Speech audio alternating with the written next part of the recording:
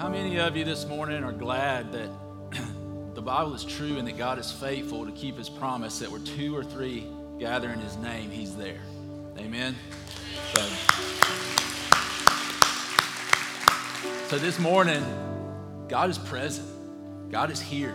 And God wants to move in our hearts. And my prayer today is that as we continue this series called Faith and Fear, that God would move in your heart in an incredible way. That you would experience the true love of God if you've never experienced that before, and that love would help you overcome any fear that you face, because the Bible is true when it says that perfect love casts out fear. And we see that is true in our own lives when we're immersed in the love of God and we know that God's got our life and he's going to take care of us and that we've already won the battle because of what Jesus did for us. Then fear is gone. Fear is no more. And so that's my prayer for you. I also pray today we're going to be talking about out of 1 Samuel 17 again with the David and Goliath story. We're going to be talking about how vision for our life and knowing what God's called us to do and what he wants us to be, how that pushes us beyond fear. And so we're going to start there in 1 Samuel 17. We'll pick up in verse 33, but before we do, I want to kind of set it up for you. David has gone to the battle lines. He went to the battle lines only to take his brothers some supplies. And so he goes to the battle lines. When he gets to the battle lines, he actually hears Goliath coming out and taunting the Israelites. And he begins that question, like, who is this guy? What's going on? They began to tell him about everything that was going on and how this Philistine had been taunting them. And the Philistine was saying, you send your best warrior out, I'll fight him. Whoever wins that battle wins the whole thing. And so he's really challenging them to come out and fight. And David hears it, and although all the other Israelite soldiers were scared, they were horrified of Goliath, David had experienced, as we talked about last week, had experienced the faithfulness of God in other battles. And he knew that the God who had delivered him from the lion and from the bear would deliver him from the hands of this Philistine. And so he makes the comment in 1 Samuel 17, verse 32, that no one should lose hope. He says, I'll go and fight this Philistine. And so I want to pick up in verse 33, is Saul's reply to David. It says, Saul replied, you're not able to go out against this Philistine and fight him. You're only a young man, and he has been a warrior from his youth. But David said to Saul, your servant has been keeping his father's sheep.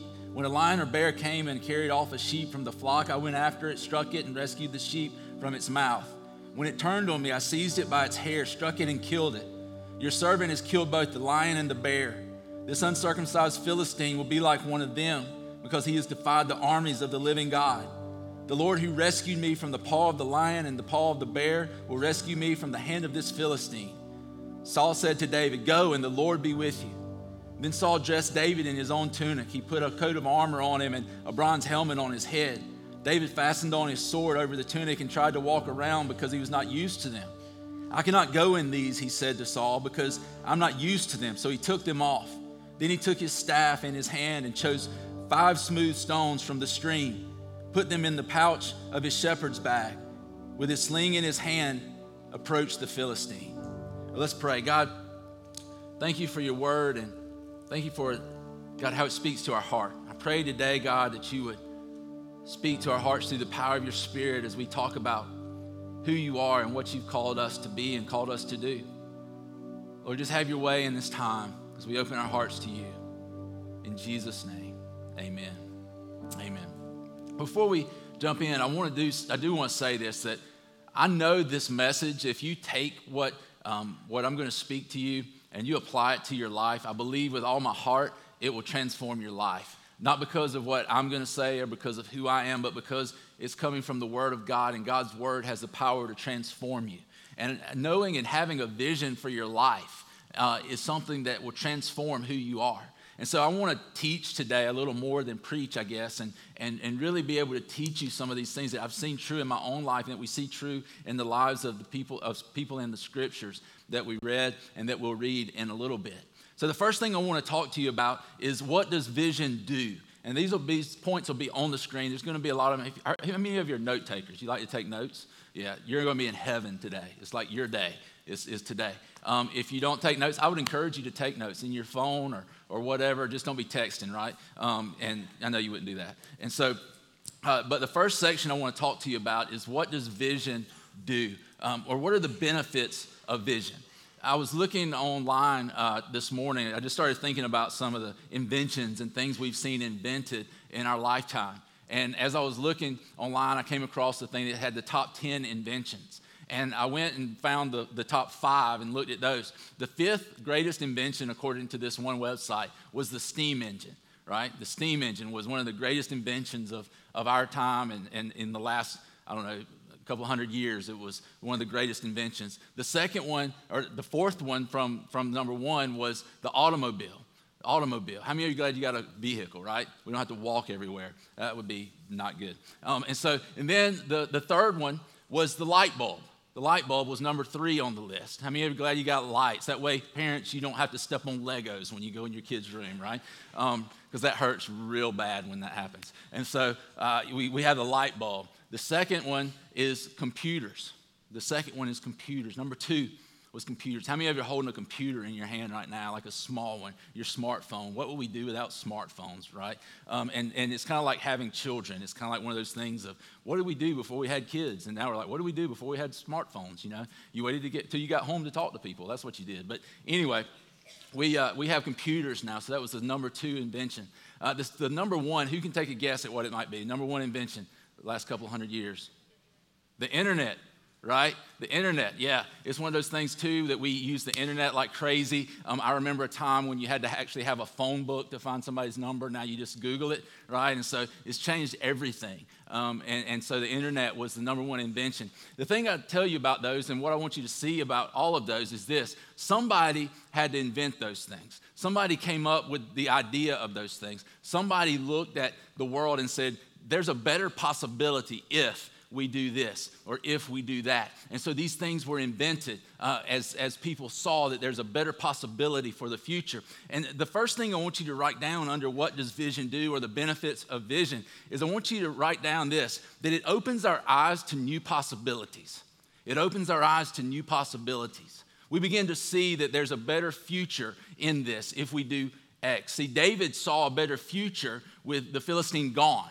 He's there and he has this vision of, I'm going to take this Philistine out, and he even knew the best way to go about that. And so he had a vision that God had brought him there. He knew why he was at the battle line. See, it was originally about bringing supplies, but once he got there, he realized God had a bigger purpose for him than just bringing supplies. And so he had a vision of what God was going to do through his life as he surrendered it to him, and he realized, God's called me to this moment. He's called me to this time. I'd like to encourage you this morning that God has called you to this moment and this time. There's something that God is calling you to do. There's something that God is calling you to be, and God wants to work in your life to accomplish that. There's not one person in here today who God does not want to use your life to advance his kingdom.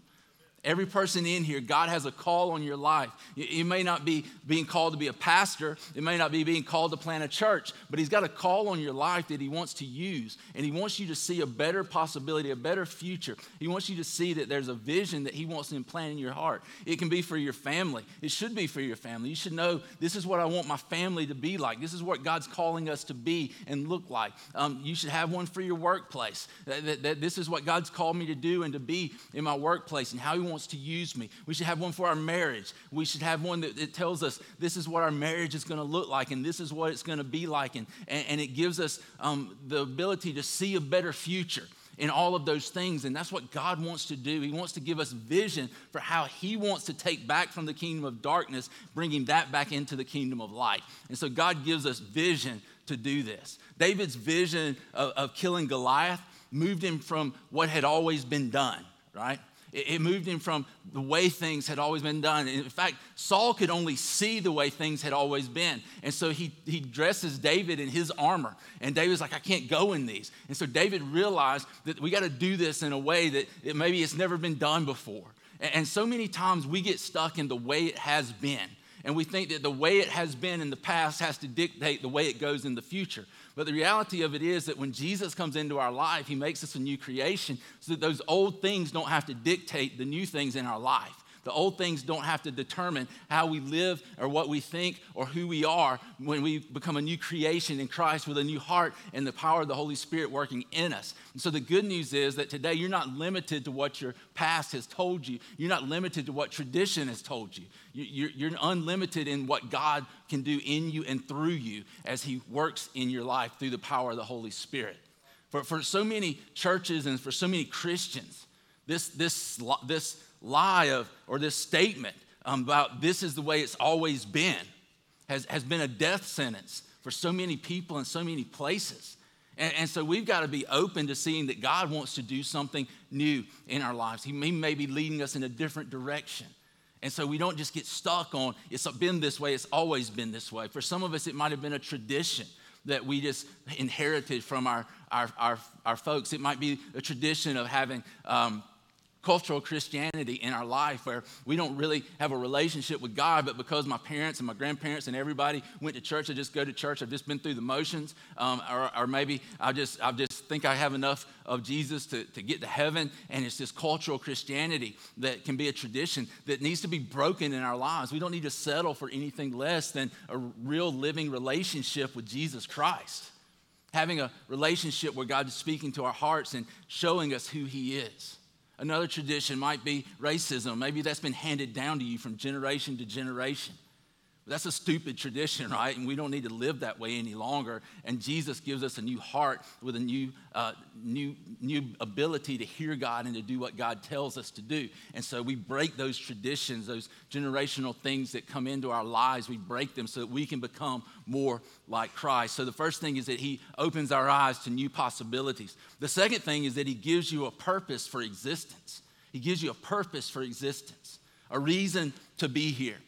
One of the things I feel like the Lord has really shown me is that I was called to preach. I was called to preach the gospel. That's one of the things I feel like God put me here on earth to do. You may or may not agree with that as you listen to me. But the reality is I feel like that's what God's called me to. And so it really has the ability to give me a purpose, to give me a reason for existence. It answers that question that all of us have of why am I here? And in fact, I feel so strongly about that the days that I don't preach, I feel completely useless and completely lost. Like, it's good for other people to preach because you need to hear somebody else's voice, and we need to remember that this is not about one person. And it's good for other people to preach because you're poured into by them as well. But for me, I'm kind of over there like, I don't know what to do with my hands kind of thing. It's like I'm lost. I have no purpose. And I'm almost to the point where I don't even like to be here on Sunday mornings because if I'm not preaching, because I feel like I'm just wandering, right? I'm not doing what God called me to do. But I realize that it's good for other people to have that opportunity as well. And so it gives you a purpose and a reason for existence. It gives you a purpose for why you are here. David realized in this moment that he'd been created and shaped by his past experiences and by the talents that God had given him. He'd been created and shaped to accomplish this purpose in this moment, in this time. It may be that you look at your life and the giftings that God has given you and the past experiences that he's given you, and that they will point you to the thing that God is calling you to right now. As he takes your past experiences and he takes the giftings that God's given you and he puts them together. We realized this with the church as Susan and I had gone and been in a lot of different churches for the first probably 14 years that I was saved, and we started going through different churches and seeing different things. And we're kind of wondering, what is God doing? But then we got to this point where we were planning this church, and I realized that God was shaping us and creating us and giving us experiences with different types of churches, with different backgrounds, so that we could come in and pastor a church that was non-denominational, where you got people coming in from Baptist backgrounds, you got people coming in from Pentecostal backgrounds, all different backgrounds coming together so that we'd be able to understand what they were thinking, what they were feeling, what the tradition was that they came out of. And so many times you see God take your past experiences and your giftings and put them together, and it becomes like an arrow pointing to your purpose and what God wants you to do and to be. And so the second thing there is he gives us a purpose for existence. The third thing is that it tells you where you're going. This is another benefit of vision and what vision does. It tells us where we're going. David knew the end goal. He knew what he was there to do, and he was working towards that goal and doing it in a way that he knew God had told him and called him to do it. But what I find is that most people don't have a vision for their life. Most of the time what we do is we just sort of wander through life, but vision becomes an anchor for our soul. It becomes an anchor for who we are and who we're called to be. And so when we look at that, I want you to see that vision really gives you a direction for you to go. It tells you where you're headed. And so many times I think most people don't have that in their life, so we're just kind of blown around from circumstance to circumstance and from one thing to the other, and our emotions and feelings dictate where we're going or what we're doing. But when we're in a place where we have a vision from God and God is working in our lives, then we realize that God wants to do something in us. He's given us a direction to go, and it pushes us past the feelings, the circumstances, everything else, so that we accomplish what God wants us to accomplish. And when we get to that point, it gives us determination to keep going. I can't tell you how many times if God had not given us a clear vision for this church and given us a clear call on our lives, I would have quit 1,000 times by now. I mean, it would have been so easy to walk away, but when I look around and maybe we're going through an up or we're going through a down time, the thing I know is that God's not finished yet. He's still got work for us to do. And the same is true for your life, that if you have breath in your body, you've got a purpose in God's kingdom. And he wants to work in you and through you to accomplish his purposes. Number 4 is that it gives you running lanes for your life. So I got a clear running lane. Proverbs 29:18 tells us that where there's no vision, he says, my people perish. Another translation says basically that where there's no revelation, people cast off restraint. In other words, where there's no vision, there's no revelation of where we're going, what ends up happening is we just go all over the place. It's like the Israelites wandering through the desert when they were coming out of Egypt, and they wandered for 40 years. So many of our lives are like that. We just wander from place to place, not really knowing what God's telling us to do, not really having a vision that God wants to accomplish in us and through us. But the thing I want you to see and understand out of this today is that God has a purpose for your life. That ought to excite you a little bit. That ought to stir something in your heart if the Spirit of God's in you, right? That ought to do something in you and through you. I mean, it ought to transform how you look at life, that I have a purpose for being here. I'm not here just to suck in oxygen or take up space. I'm here with a purpose, and that purpose is only found in God.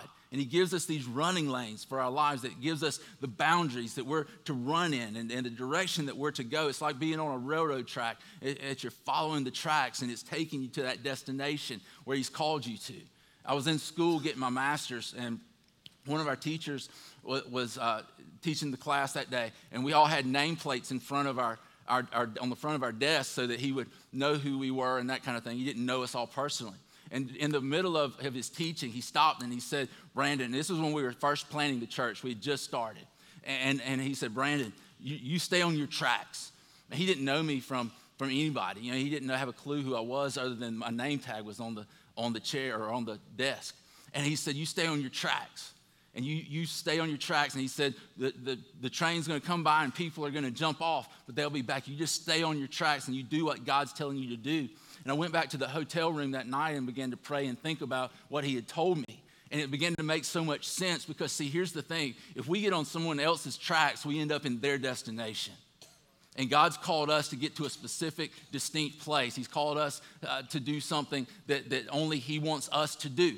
Every church has its own vision, its own destination. We don't need to jump on the tracks of someone else just because it may be easier or it may be faster. What we need to do is allow God to lay the tracks out before us. And it's the same way in your life. Stay on your tracks. Be who God created you to be. Don't be something else, because God created you the way he needed you to be to accomplish what he wants to accomplish through you and in you.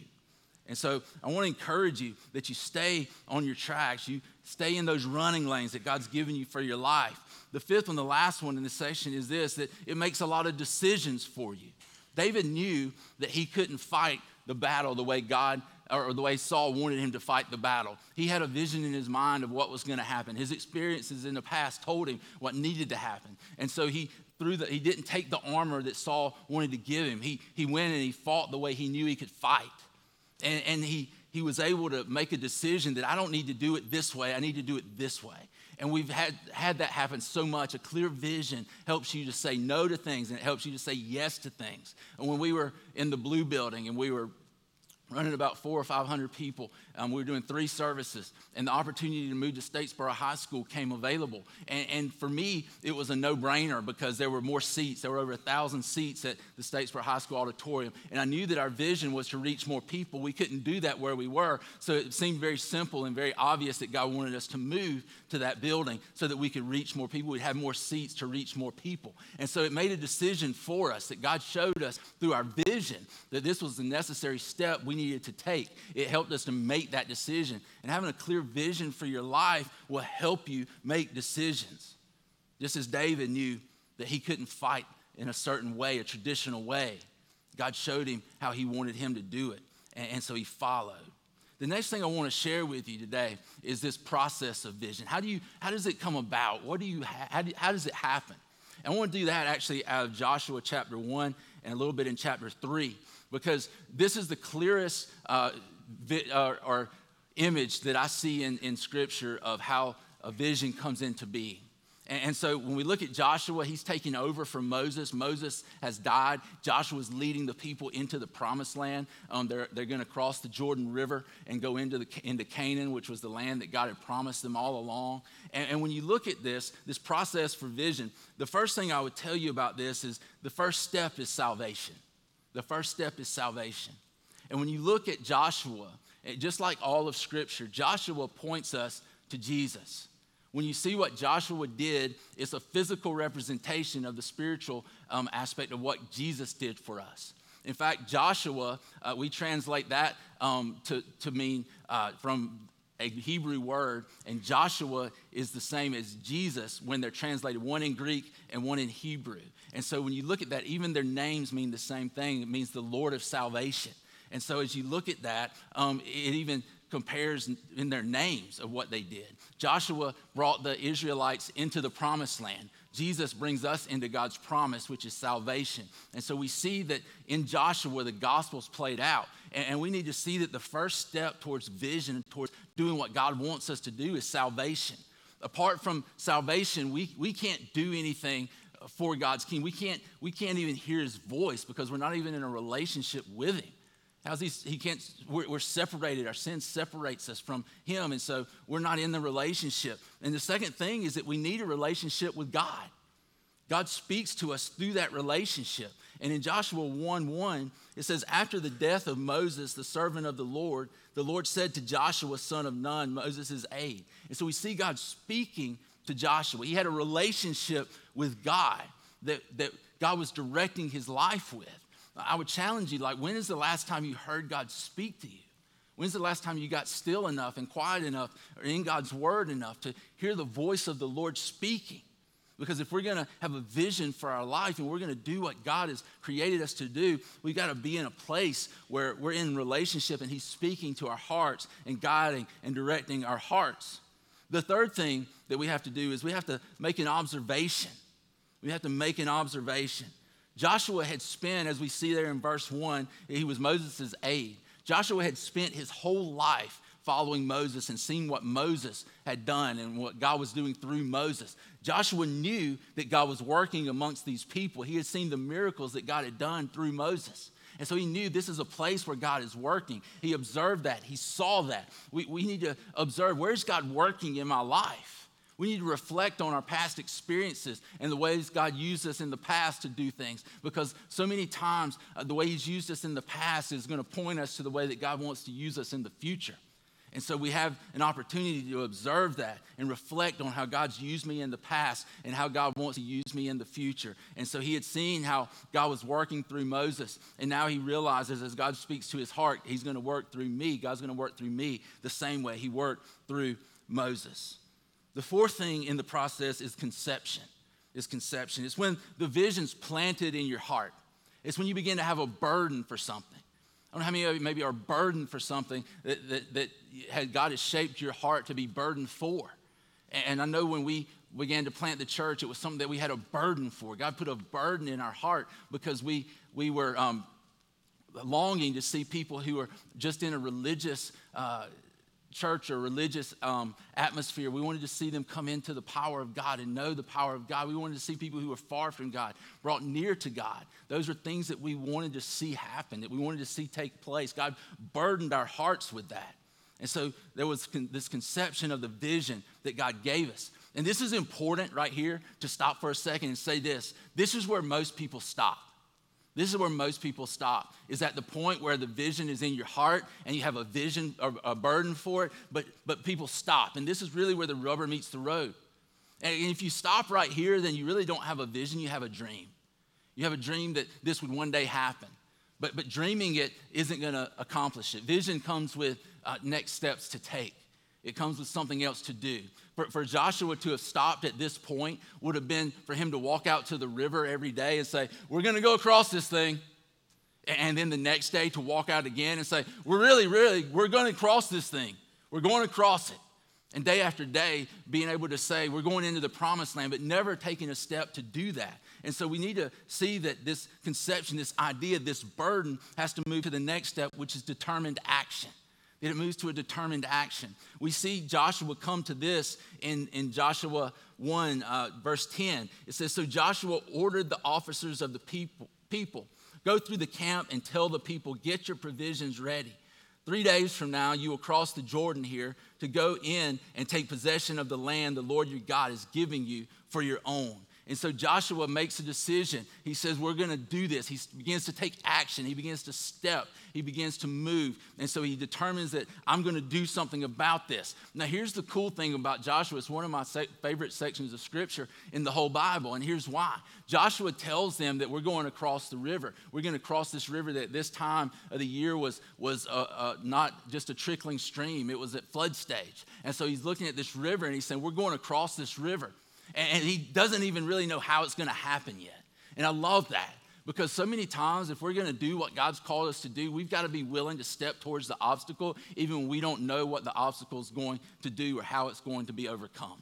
But Joshua takes that step and he says, look, this is what we're doing. We're going across the river and you need to get ready and get prepared because in 3 days we're going into the promised land.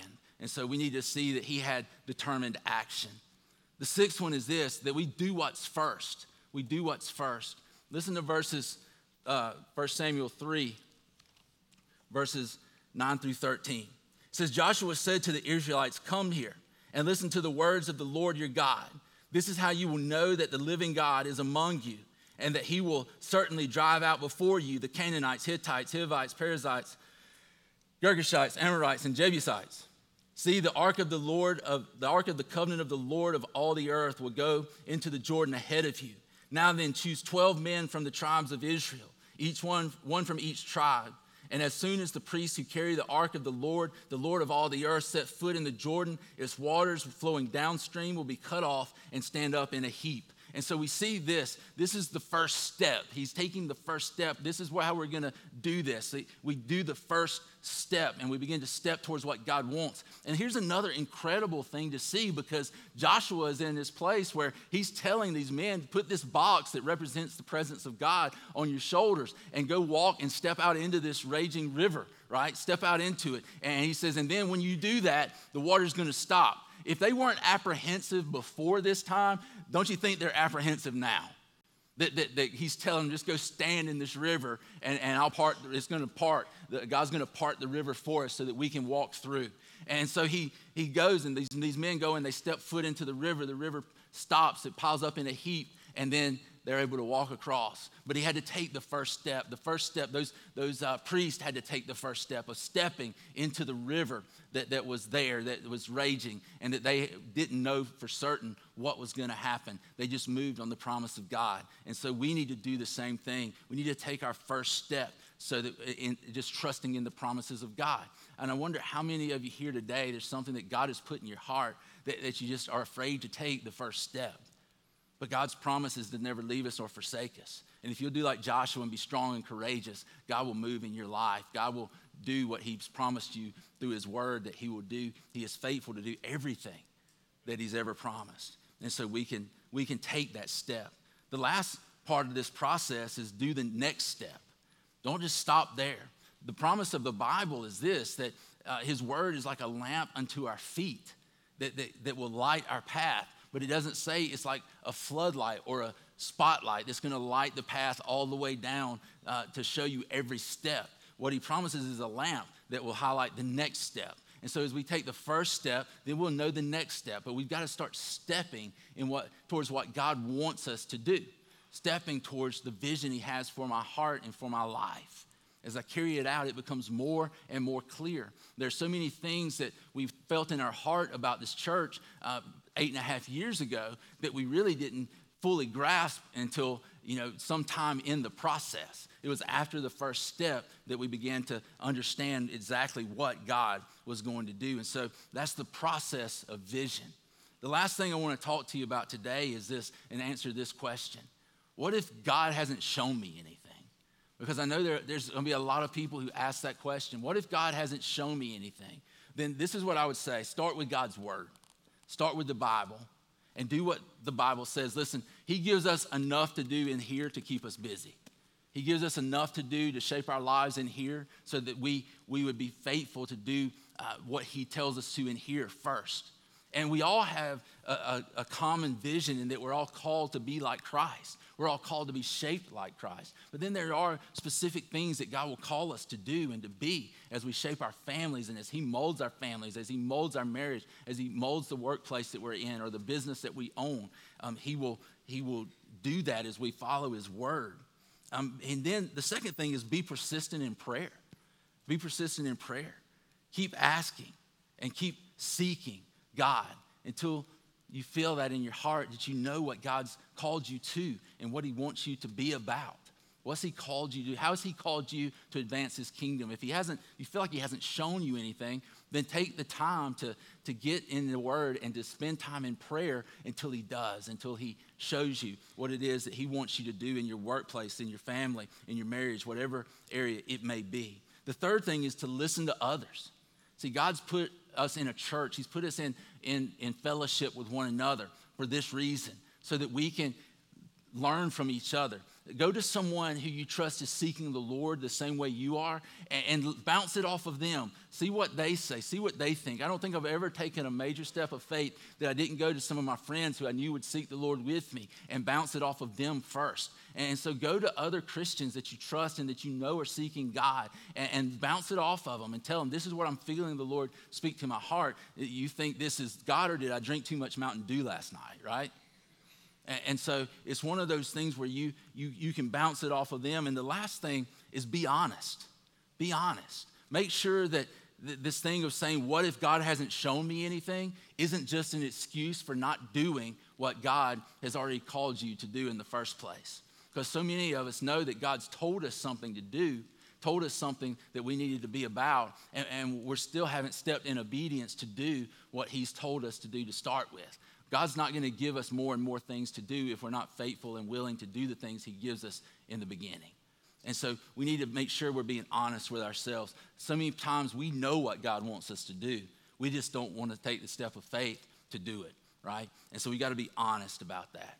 And I want to encourage you today that this is something for you. It's not just for me. It's not just for people who plant churches. It's not just for pastors who have this calling. You've all been called. And you've all been empowered to do what God wants to do in your life. He's not going to call you to do something that he doesn't equip and empower you to do. And so we have to come to a place of surrender to him and saying, God, do what you will in my life. Do what you will in my heart. And then do what you will through me, God. And show me where it is you want me to go. And when we ask, listen, we don't come to him and ask in this, maybe I'll do it or maybe I won't. It's one of those situations where we say yes, and then we say, what is it you want us to do? And so that's the order that it should come. Yes, God, I'm here. I'll do what you tell me to. And then God says, this is what I want for you. And so we commit to surrendering to his will from the beginning. I think there's some things, though, that keep people from having a vision for their life. One of them is that we think it's just for special people or called people or pastors, when God wants that for every one of us. But another thing is that sometimes we just honestly don't care. It's like in here this morning, there's going to be a certain number of people that could care less about a vision for their life. But here's the other option: to not have a vision for your life. It's given by God. Is to say, well, I'm going to wander for 70 or 80 years and through my life, not really accomplishing anything that God wants me to accomplish. And so we come to this place where we have to make a decision. Do I care enough about what God wants me to do in that I would seek him and find him and allow him to speak into my heart what it is that he wants to accomplish? Another reason that people don't have a vision for life is because they don't believe it. They don't believe that God will give them one. And listen, God wants to do that. He doesn't want you to go to bed at night, wake up the next morning, go to work, go to bed that night, wake up the next morning, go to work, go to bed that night, wake up the next morning, go to work. Thank God it's Friday. Now I made it to the weekend. And then Saturday's awesome, but it goes by too fast. And then Sunday, I'm thinking about going back to work on Monday. He doesn't want us just living for the weekend. He wants to live in us every day of the week. He wants to work in us every day of the week. And so we've got to believe that God wants to give us a reason for existence. I know in my life, for a long, long time, I lived for Saturday and Sunday and Friday night. But I mean, that kind of stinks when you think about it, because you're giving away so much of your life.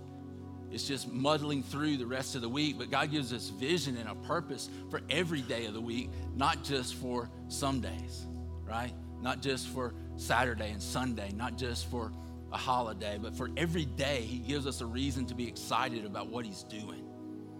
And the last reason that I think people don't really embrace a vision from God is because you feel like you've been disqualified, or somehow you're disqualified. And one way this could happen is because I find this to be true, that older people will say, well, I don't know how much more time I've got left, so I don't know what God's going to do through me.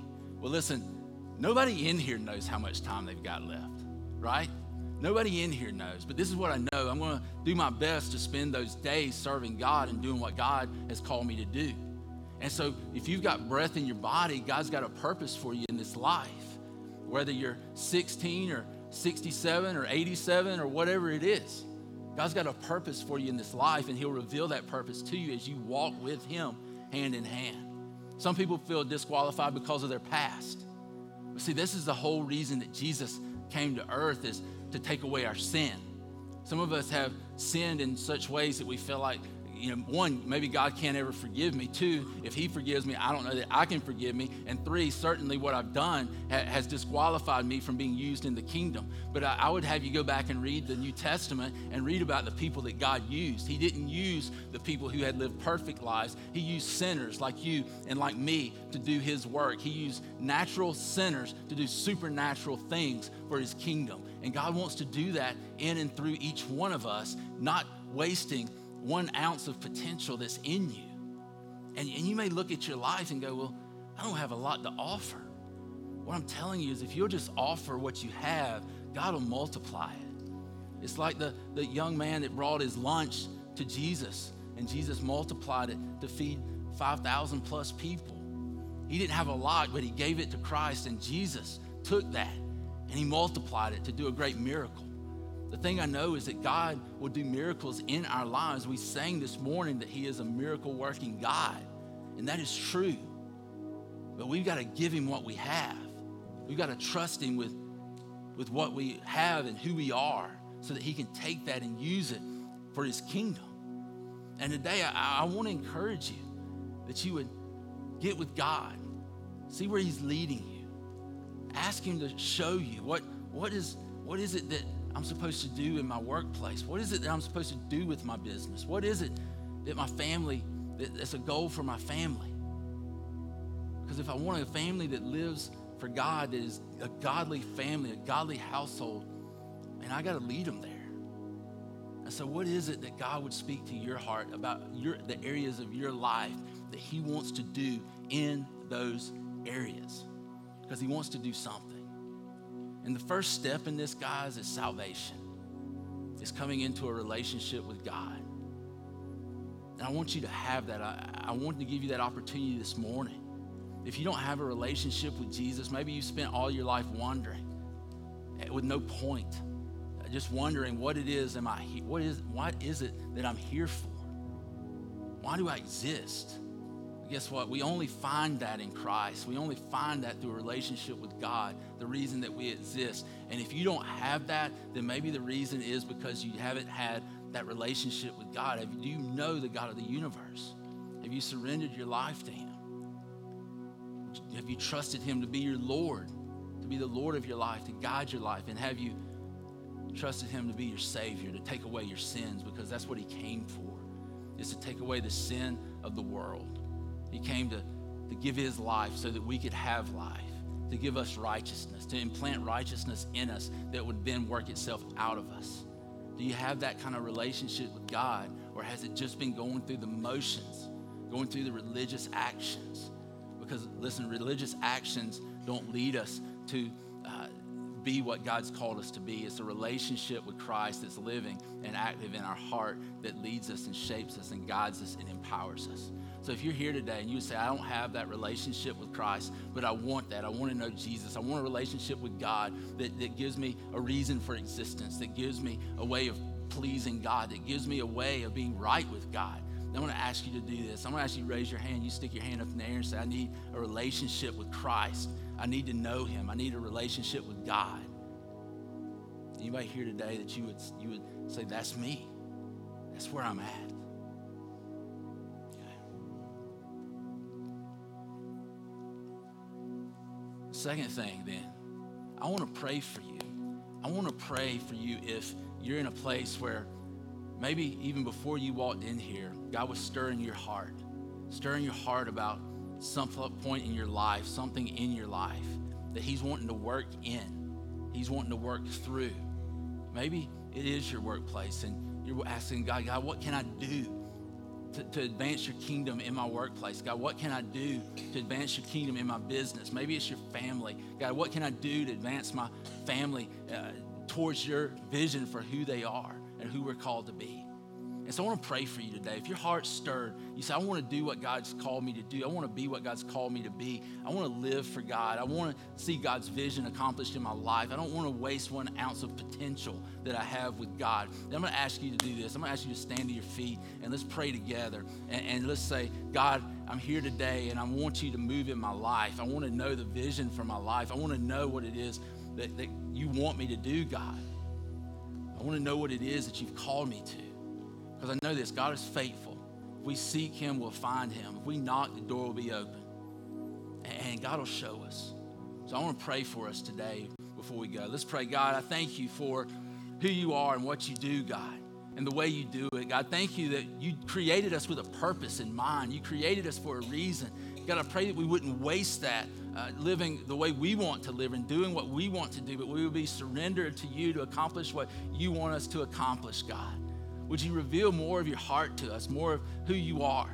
And would you reveal the things that you want us to do, God? It makes me think about in 1 Samuel when Samuel tells Saul, go and do what your hand finds to do. I pray that we would do the things that you put before us, the things that our hand finds to do, God, that we would do those things and that we would not waste 1 ounce of potential that you've put within us to advance your kingdom. Let's live for you, God, not for ourselves, but God, let it be that our hearts are shaped to beat like yours, to see like yours, so that we can do what you've created us to do. Would you fill us now with the power of your Spirit, God, overflow in us through the power of your Spirit so that we can do the things that you've called us to do. Empower us, God, to go forward and let us know that you'll never leave us nor forsake us. You won't ask us to do anything that you don't empower and equip us to do, God. So I pray, Lord, that we would be confident in that.